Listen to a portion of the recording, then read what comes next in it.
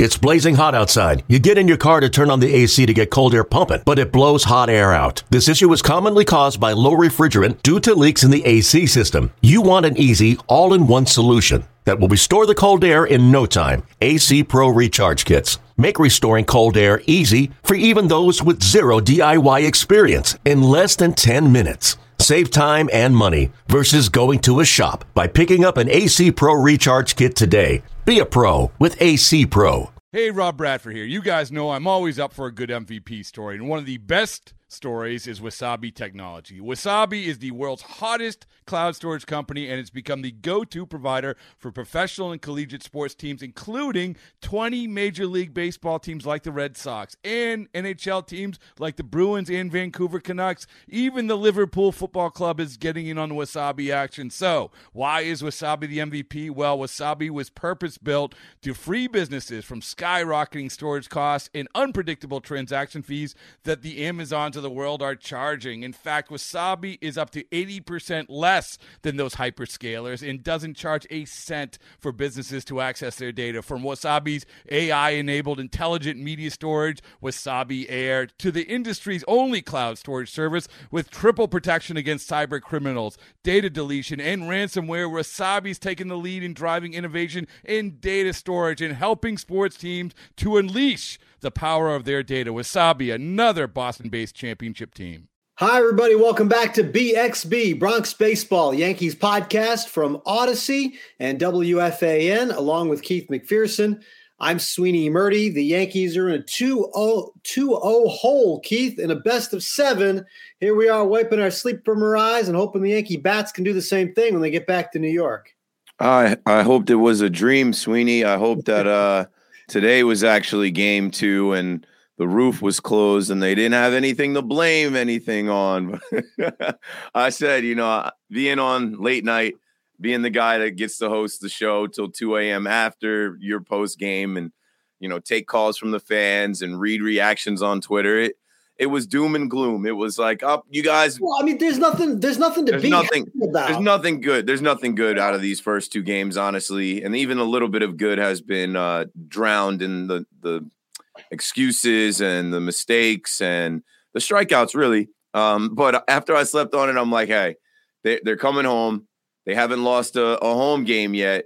We'll feel a little differently if they win these next 2 home games, maybe even 3. So let's gotta come back from this. The strikeouts and Aaron Judge missing by just this much, a big part of what happened here. Let's start with Judge because he mentioned the roof open thing, and the Yankees are getting clobbered for just mentioning it. They're asked the question, did you think Judge's ball was gone? And the response is no, because the wind was blowing it back in.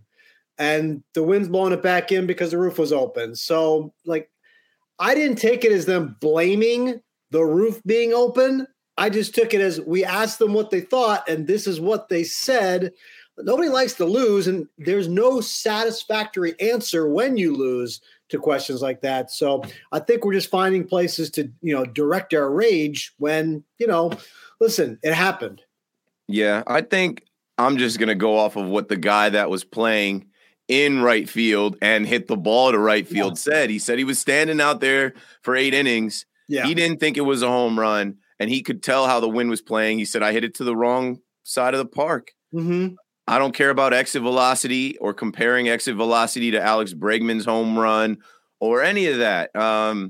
What I care about is, putting bat to ball, trying to manufacture a run. Couldn't manufacture a run. You go down 3-0.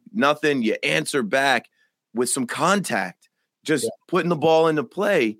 And then after that, it was hero ball. Everyone's trying to hit the solo shot to tie it instead of the. Here's the problem, though, Keith. That contact. Okay, that was great, but the Astros had 2 men on base, and Alex Bregman had 2 strikes. His contact was a 3-run homer. Anthony Rizzo came up with 2 men on base and 2 strikes, and his contact was a ground ball. Okay?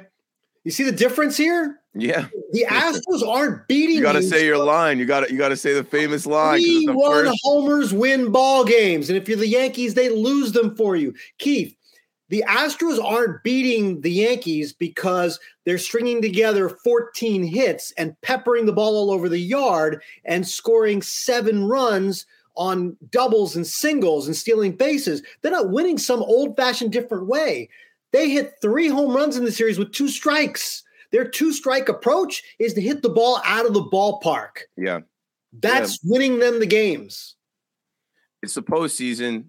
Home runs win you games in the postseason. Chicks dig the long ball. We've already been talking about this. You get out homered. And you know what sucks too?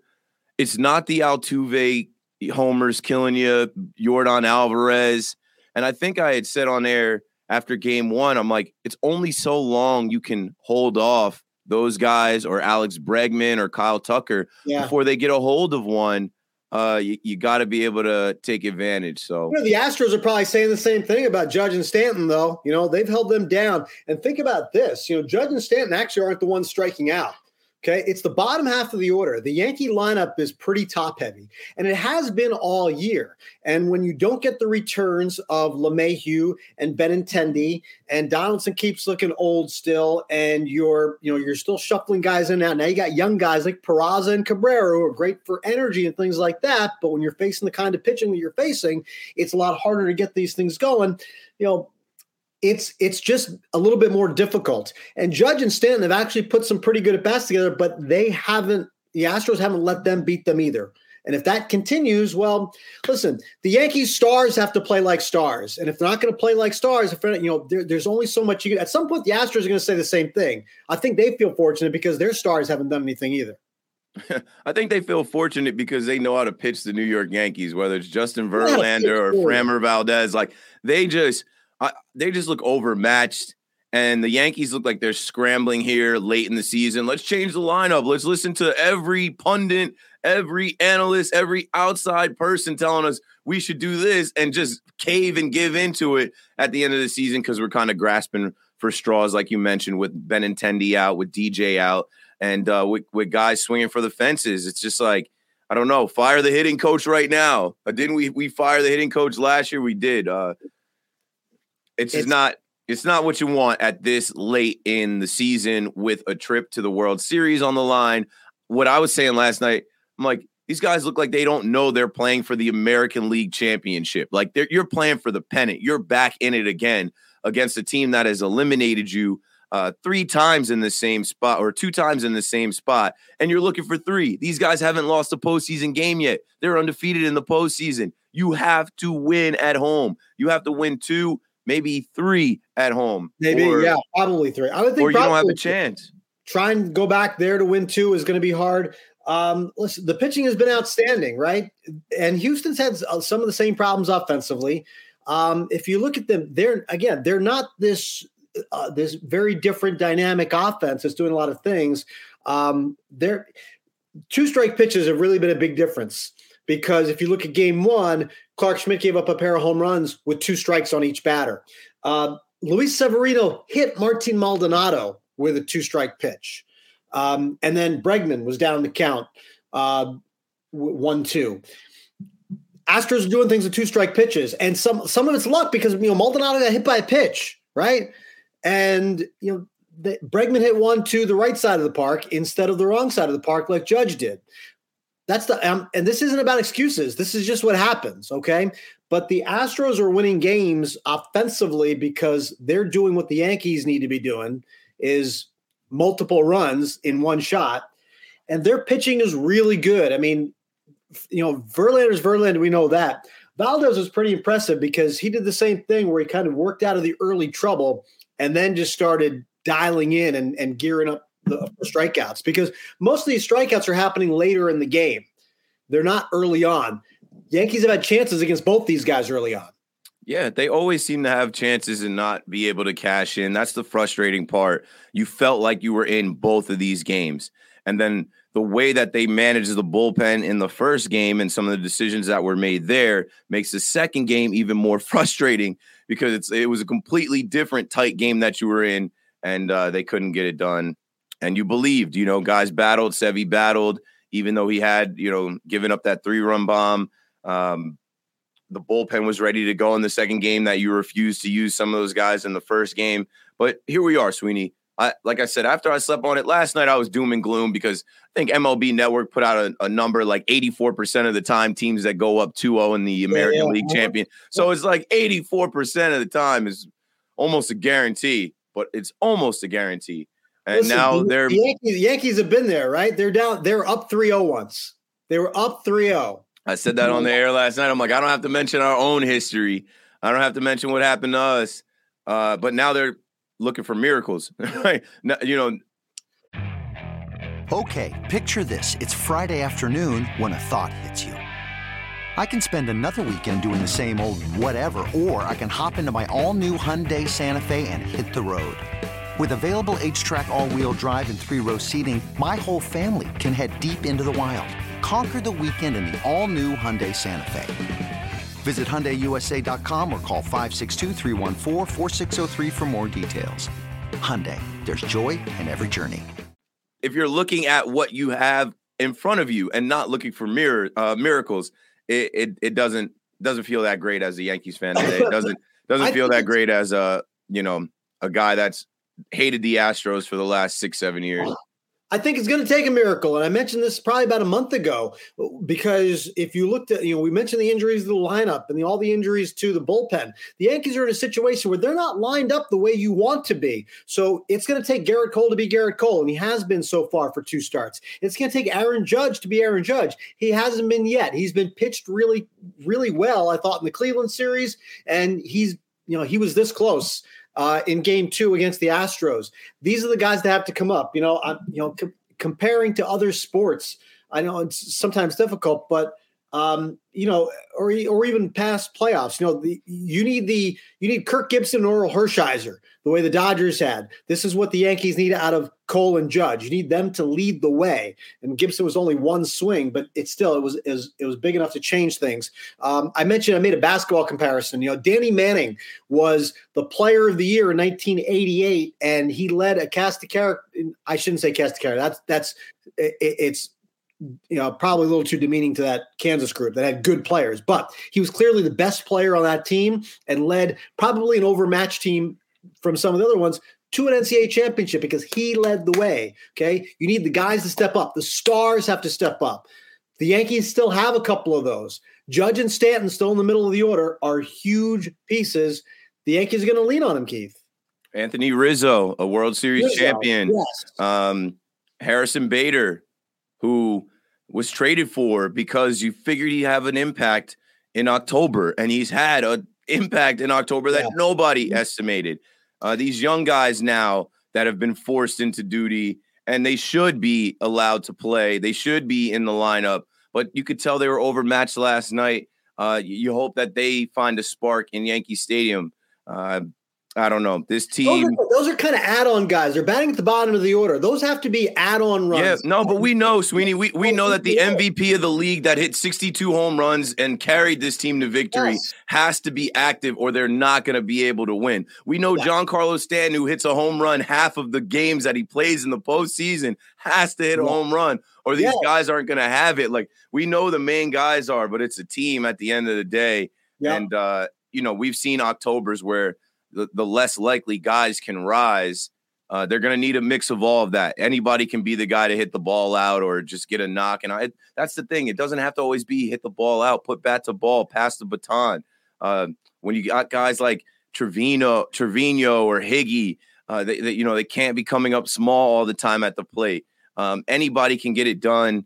Obviously, they have to be led by their MVP, the league MVP, and a guy in Giancarlo Stanton who's won an MVP, and even Josh Donaldson, who has won an MVP, has been an all-star, and is making money like he's still an all-star. You need that guy to be able to cash in. And if you don't have that, you're going down. You're swinging, and you're swinging out your shoes, and they're throwing curveball after curveball after curveball, and nobody can get a bat on it. And it's a sad way to go out. It really is, because you hate the Astros. I do personally. I know there's a lot of fans that look at Minute Maid Park like a house of horrors. Fans are in there waving those towels and roof open or closed, right? They're talking about the difference in the crowd noise with the roof open or closed. It doesn't matter. They play well there. These guys go to the American League Championship 6 years in a row. This is familiar territory for them. And even if it's new guys on the team that haven't been there in the past. There's always some new guy that'll kill you. If it's McCormick this year, Chaz McCormick out of nowhere in the first game. Look at Yuli Gurriel. They keep talking about how bad he was in the postseason. Yeah. He's locked in now. Martin Maldonado, their catcher, he's taking hit by pitch. He's getting knocks. He's studying swings. They're like watching these guys swings and how to pitch them, getting them off balance. It just looks like a complete and total like advantage for Houston in their ballpark. It just seems like they have the upper hand, but then when you look at the score and the amount of hits, it's not like they're dominating. It just looks like they're in the driver's seat and that the Yankees just can't figure out how to be the Yankees in Houston, Texas. Listen, and the Yankees have pitched well, right? But you're talking about bullpens. The team with the lead gets to dictate how the bullpen is deployed. And the Yankees haven't had the lead.